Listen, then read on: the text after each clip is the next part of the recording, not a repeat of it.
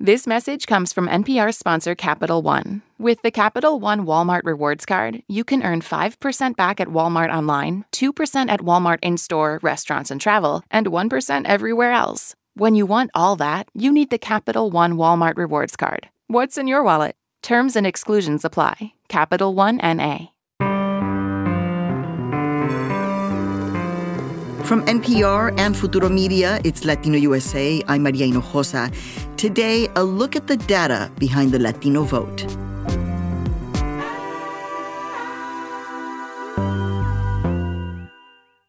The Latino electorate has long been considered a sleeping giant in U.S. politics. This year, that giant is bigger than ever. About 32 million Latinos and Latinas will be eligible to vote in 2020, making us the second largest voting bloc in the country. And judging from the results in the first states that voted, that giant is very much awake. I call him Theo Bernie. And making its presence felt. And you cannot win a Democratic nomination without having the support of browns and blacks, and I feel very good about both. That's former Vice President Joe Biden speaking with journalist Jorge Ramos. Vermont Senator Bernie Sanders has prioritized organizing in Latino and Latina communities, and that investment turned him into an early frontrunner once the voting got underway. In Nevada, we have just put together a multi-generational, multi-racial coalition, which is going to not only win in Nevada, it's going to sweep this country. Latinos were critical to his victories in Nevada and California, and even in places like Iowa that are pretty white, even though the Latino population there is growing quickly. Going into Super Tuesday, the large field of Democratic primary candidates suddenly shrunk to just Senator Sanders and former Vice President Joe Biden.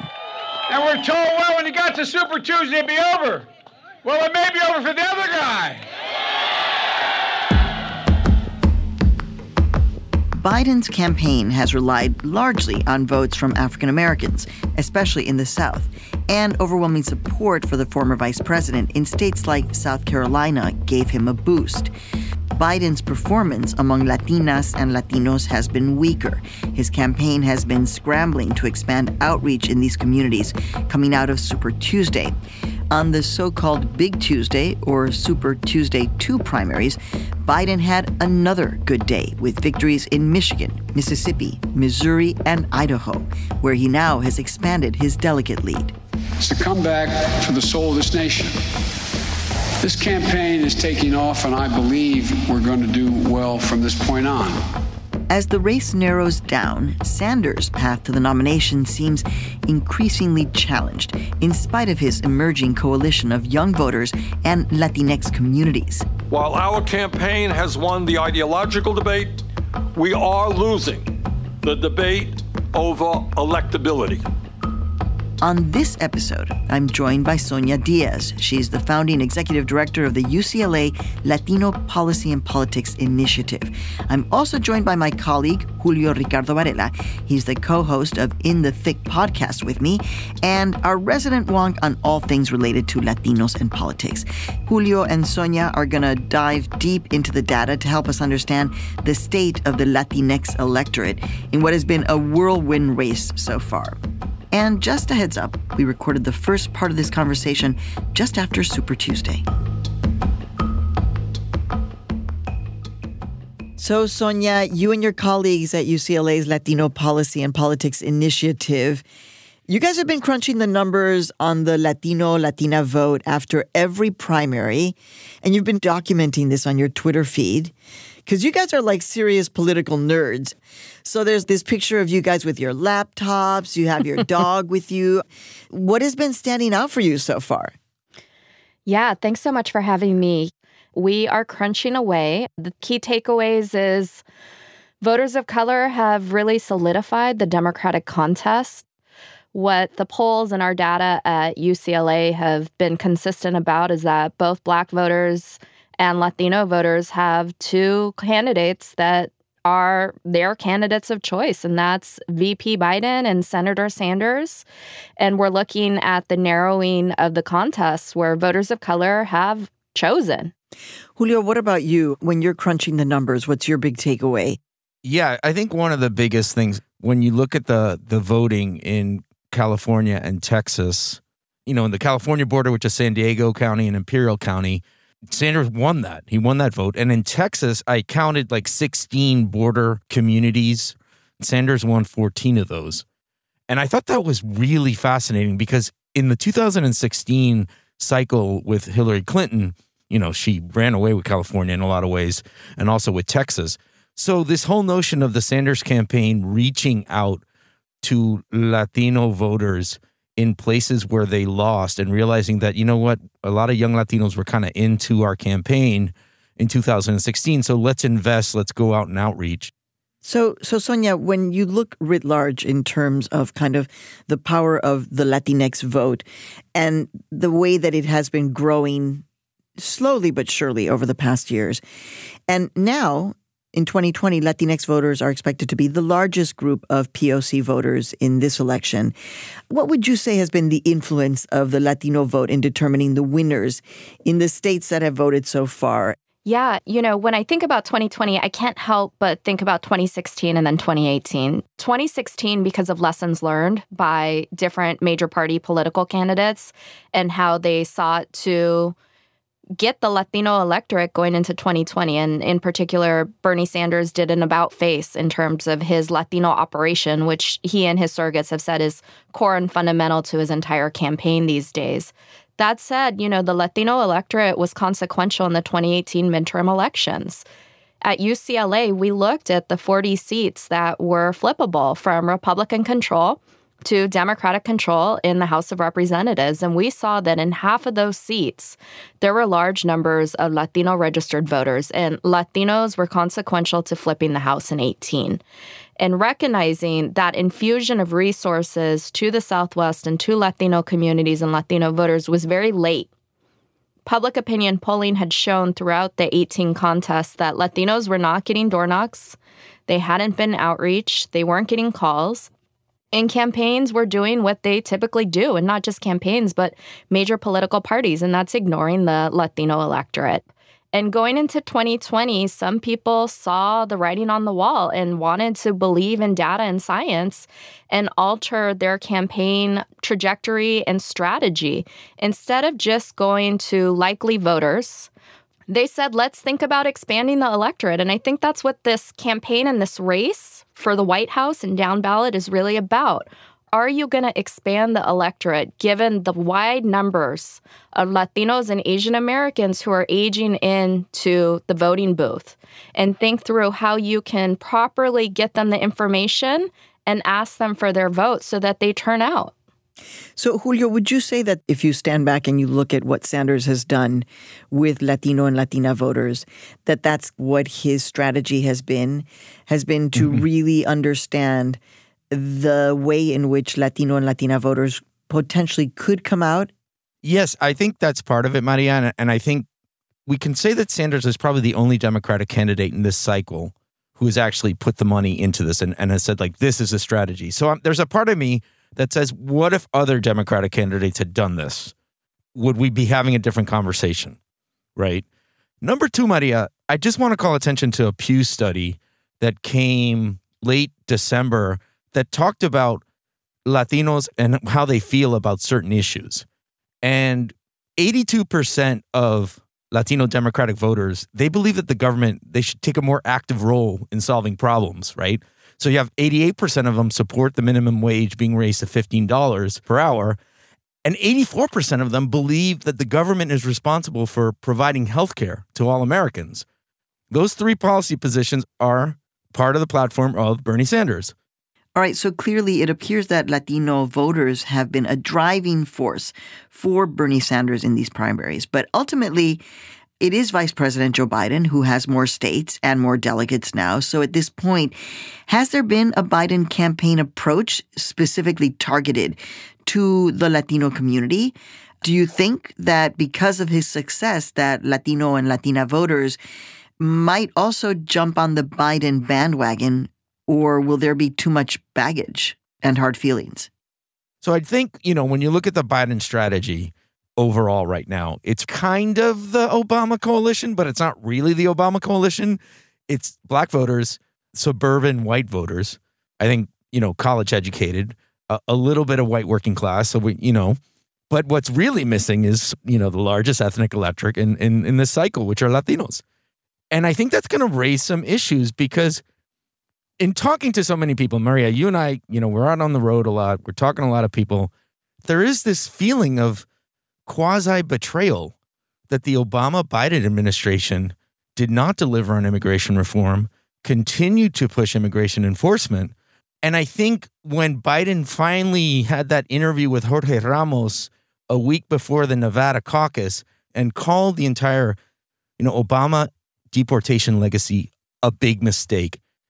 And I went to Nevada and everyone saw through that. In talking to voters who are still having sort of this uneasiness with him, and it's not just immigration, it's housing, the fact that during the Great Recession, Latinos lost a lot of wealth and they didn't get home relief. Also, healthcare, Latinos are still the most uninsured group in healthcare, even with Obamacare. So this whole Obama legacy, I do think it's much more critical with Latino voters, and they're not ready to stand behind Joe Biden. You've talked to voters, I've talked to voters. There's people who are like, if Biden is the nominee, I'm not going to vote in November. And that to me is that's a problem. So Sonja, what do you think that Biden needs to do at this point in terms of locking in Latinos and Latinas? Yeah, I think that the Latino electorate is sophisticated. So we need to be engaged. He needs to start throwing money. Money needs to go into key states, Arizona, Georgia, Florida.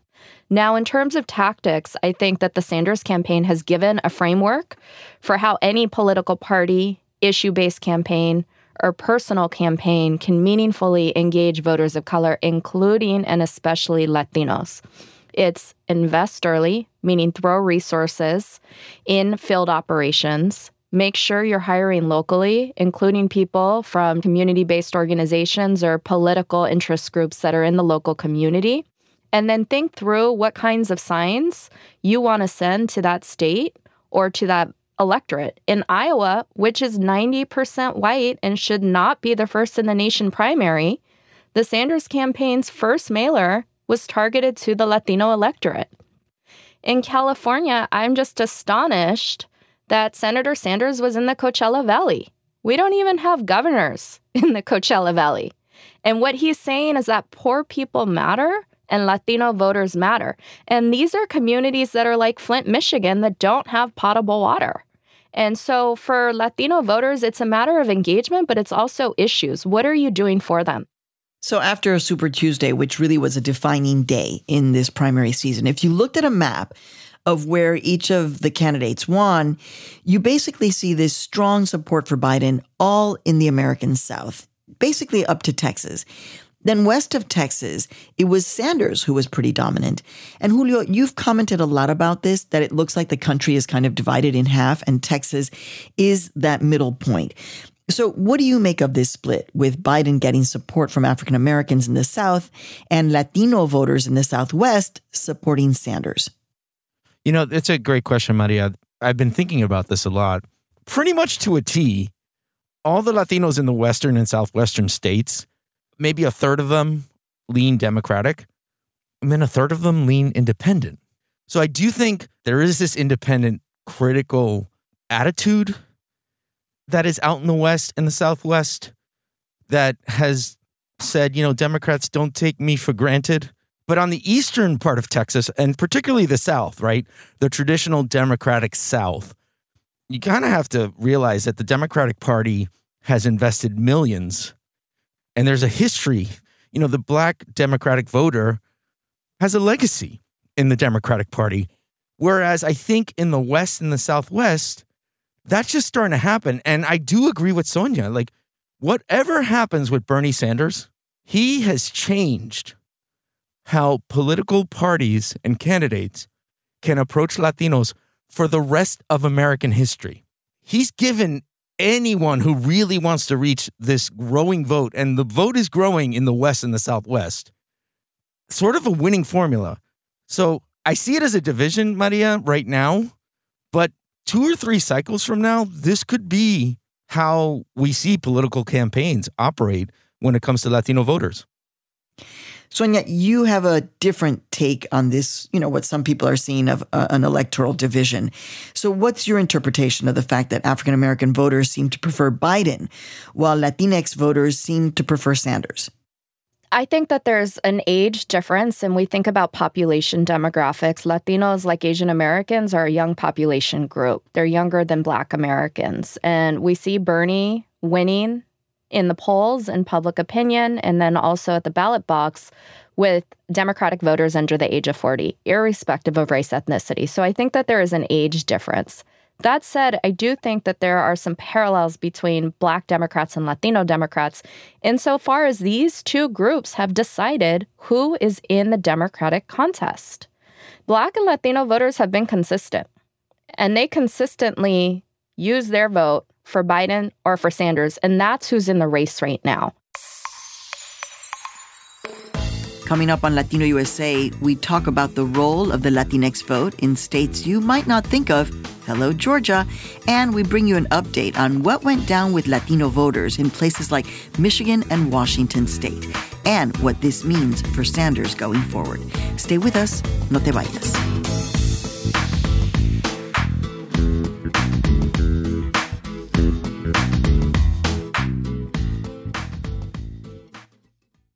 This message comes from NPR sponsor BetterHelp, a truly affordable online counseling service. Fill out a questionnaire online and get matched with a licensed counselor best suited to your mental health needs. Whether it's depression, anxiety, or trauma, BetterHelp will help you overcome what stands in the way of your happiness. Learn more at BetterHelp.com and get 10% off your first month with promo code Latino. BetterHelp. Get help anytime, anywhere.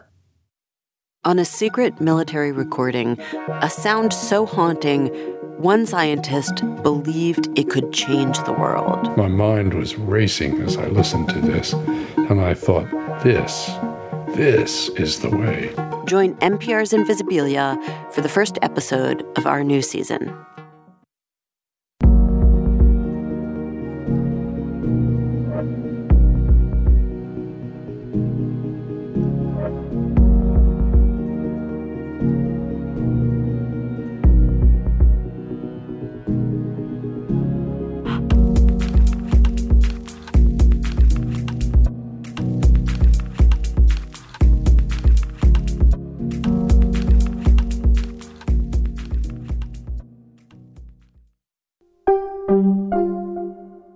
Hey, we're back. Before the break, we were speaking with Sonja Diaz and Julio Ricardo Varela about the state of the Latino vote in the 2020 primary elections. Let's jump back to that conversation. So a lot of the time, Sonja, when people think about, the power of the Latinx vote, they think about places like California, Texas, Florida that have these pretty huge Latino populations. But we know that the Latino vote was significant for Sanders in Iowa, even though that's considered to be a very white state. Let's talk about states like Georgia or Washington state or other places where you believe the Latino vote could have a big influence that people might not be looking at. Yeah, my face is lighting up, and I think it's so wild because we really, truly, Latinos and Asian Americans, to a lesser extent, are everywhere. Where there are jobs, there are us. And that's true of Georgia. In 2016, when I was driving across the country from California to Virginia for the campaign, I remember one of the nice things on the radio was this young woman who was running for the House, the state House in Georgia, and she ultimately was the first Latina Mexicana elected, and now she's running right now in the cycle for Congress. So there's an emerging Latino and Asian American population in Georgia, and they're going to be critical to thinking through how that state addresses substantive issues, whether it's a women's right to choose or it's thinking through admission and in-state tuition for immigrant students. So what's at stake is really democracy. And even getting out to the ballot box and electing substantive candidates, there's still threats that we need to think through. So I think whatever presidential campaign on the Democratic ticket is successful, they're going to really have to fight like hell for down ballot. So, Sonja, we've been talking about the primaries that have already passed, but I want to talk about what's going to be coming up in the future. The Arizona primary is coming up on March 17th. Arizona is a state that used to be solidly red. This time, it's been 10 years since the anniversary of the SB 1070 Show Me Your Papers laws. And since then, Latino voter registration and turnout has grown significantly. So what are you looking at in terms of the future with what's coming up in terms of the Arizona primary? Yeah, I believe that Arizona is the marquee battleground state for the 2020 election. And I've been spending a lot of time in Arizona, and you see now the legislature is very close for the first time in 30 years, having either the state house or the state senate controlled by the Democratic Party. In the 2018 election, because of the veracity of the Latino vote, there was a U.S. senator that was sent to D.C. from the state of Arizona. So Arizona is not only critical to the 2020 election in terms of the president, but it has the possibility to narrow the gap in the U.S. Senate. And that all centers on Latinos being engaged, outreach to, and supported in casting a meaningful ballot. So no more voter suppression and making it really difficult to vote in Arizona. All right, Julio, March 17th is also the day of the primary in the very important state of Florida. Now, Latinos in Florida tend to be a little bit different, although increasingly more diverse. So there are more than just Cubans. There are Venezuelans there, many of them who are wary of kind of socialism, even democratic socialism. There's also a large Puerto Rican population. And I'm just wondering, what are your takeaways now in terms of Latino and Latina voters in Florida? It's looking like it's leaning heavily towards Biden at this point. Yeah, correct, Maria. And obviously that breaks down, as it gets more Cuban, it gets more Biden. But the one thing I will say is the Puerto Rican vote is still up in the air. But it looks right now that Biden does have more support in Florida with Latinos that he's had anywhere else in any other state. Latino voters have been called the sleeping giant, for years. I would say that it looks like the sleeping giant has definitely awoken and that you are hearing a lot more about Latino voter turnout and their impact in terms of the primaries. But because the Latino vote has really been so progressive in terms of Bernie Sanders, it feels like the Democratic Party, that feels safer with a Biden ticket, is almost saying to Latino voters, we heard you, we're glad you're awake, and now we really want to give you some NyQuil. Can you go back to sleep? Are you concerned about this notion of Latino voters kind of feeling like, well, we said what we believed, but you didn't want to hear us. You want us to vote for the more moderate candidate, Joe Biden? This notion of, 32 million eligible Latino voters all taking NyQuil will forever be etched in my brain. But two things about it. In our reporting, we've asked, Latinos from all over the country, what do you want to do? Are you going to vote? Yes, I'm going to vote in the primary. What if your candidate doesn't win? I don't know if I want to vote. And that's a problem that I think the Democratic Party has to come to terms with, because if the Democratic Party has not learned from 2016 that all you're doing is Trump is a bad president for immigrants and Latinos, that didn't work. The reality is the Trump campaign this time around has formally created a Latinos for Trump committee that is part of their campaign. And you have evangelicals, you have heads of megachurches, you have entrepreneurs, businessmen, gun rights advocates, pro-life advocates all over the country. Like the Trump campaign is putting money into the outreach. And this is going to sound really controversial, and I'm sure I'm going to be misquoted, but I'm going to say it anyway. The Trump campaign is doing a better job in getting Latino Republican outreach than the Democratic Party as a party is doing in getting Latino voters to stay awake. That to me is the writing on the wall for the Democratic Party to get serious, because all these new young voters who are being engaged, they might not be around in November if they're being taken for granted. What's your take, Sonja, in terms of Latino, Latina voters and their sense about the Democratic Party and its responsiveness to them as voters? Yeah, I mean, frankly, I think that the Democratic Party has failed voters of color. This isn't a failure on the part of engaging Latinos. It's also a failure of engaging Black voters. And this is both because of who they select as their candidates. We're not seeing candidates of color supported by the Democratic National Committee in a way that we need to for the future saliency of our democracy, but also to engage and excite an electorate that is fast growing and becoming the nation's new majority. So there's a strategic opportunity that has continued to be missed.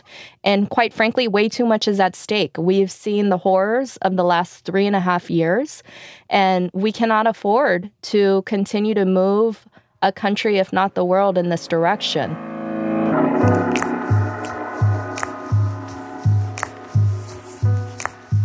Sonja, thank you so much for speaking with us on Latino USA. Thank you so much. This was great. Thank you, Julio. Thank you, Maria.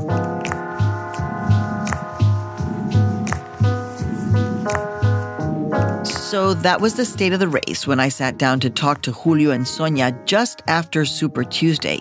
But as it has often turned out in this campaign cycle, things changed pretty quickly. It looks like we're going to have another good night.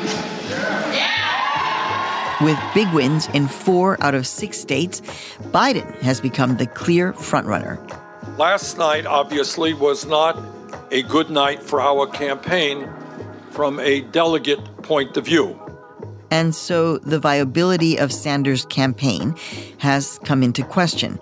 So to get the latest analysis, I jumped back into the studio with Julio Ricardo Varela to make sense of the latest news coming out of the campaign trail. Julio, the last time we spoke, we were talking about how Bernie Sanders has really made a strategic decision to connect with Latino and Latina voters in many parts of the country. Now Biden is surging, so I've got to ask you, what does this mean for Latinos and Latinas across the generations that have really come out in support for Bernie Sanders?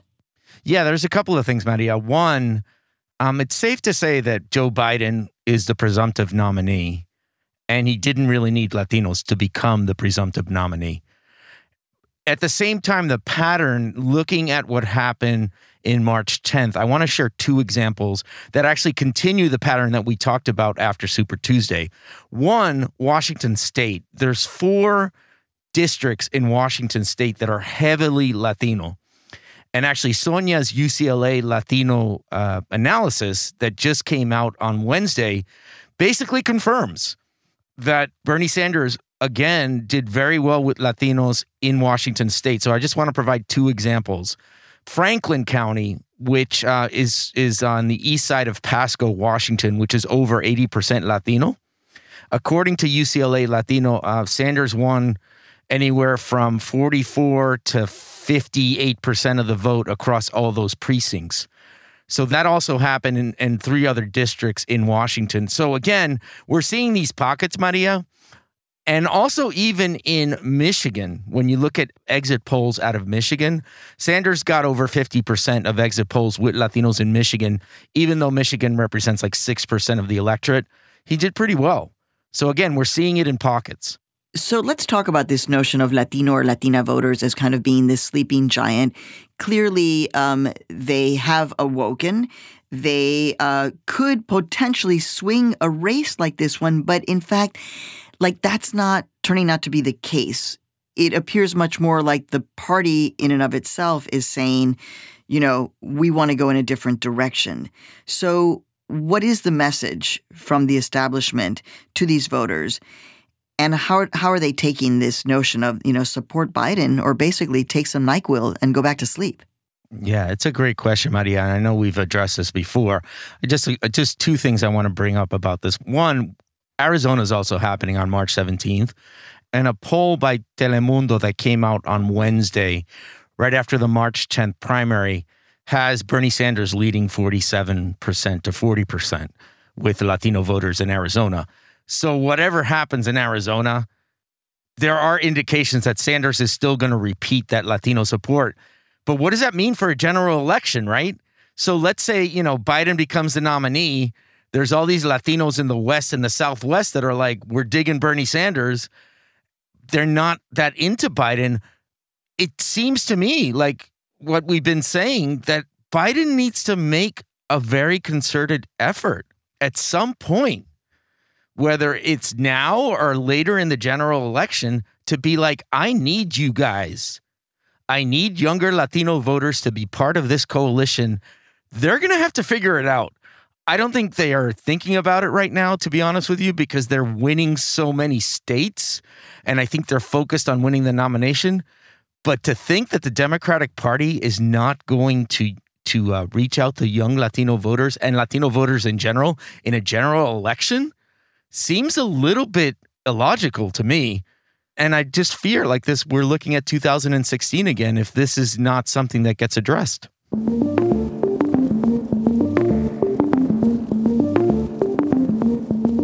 Julio, thank you so much for joining us. Thank you, Maria.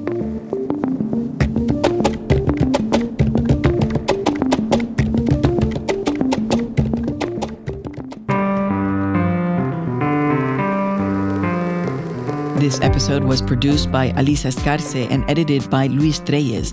The Latino USA team includes Miguel Macias, Sofia Palizaca, Antonia Cerejido, Janice Yamoca, and Alejandra Salazar, with help from Joanne DeLuna. Our engineers are Stephanie LeBeau and Julia Caruso. Additional engineering this week by Leah Shaw and Jim Blackwood. Our production manager is Natalia Fidelholz. Our digital editor is Amanda Alcantara. Our interns are Julia Inés Esparza and Julia Rocha. Our theme music was composed by Zenia Rubinos. If you like the music you heard on this episode, stop by latinousa.org and check out our weekly Spotify playlist. I'm your host and executive producer, Maria Hinojosa. Join us again next time, and in the meantime, look for us on all of your social media. Hasta la próxima. Ciao. Latino USA is made possible in part by the John D. and Catherine T. MacArthur Foundation. The Annie E. Casey Foundation creates a brighter future for the nation's children by strengthening families, building greater economic opportunity, and transforming communities. And the Heising Simons Foundation, unlocking knowledge, opportunity, and possibilities. More at hsfoundation.org. I'm Maria Hinojosa. Next time on Latino USA, Mother Jones reporter Fernanda Chavarri takes us to Santa Fe, New Mexico, where we meet newly arrived refugee families trying to start a life from scratch. She feels good when she can see her. Tomorrow she won't be there to catch her if she falls, and she's starting to get a little nervous about tomorrow. That's next time on Latino USA.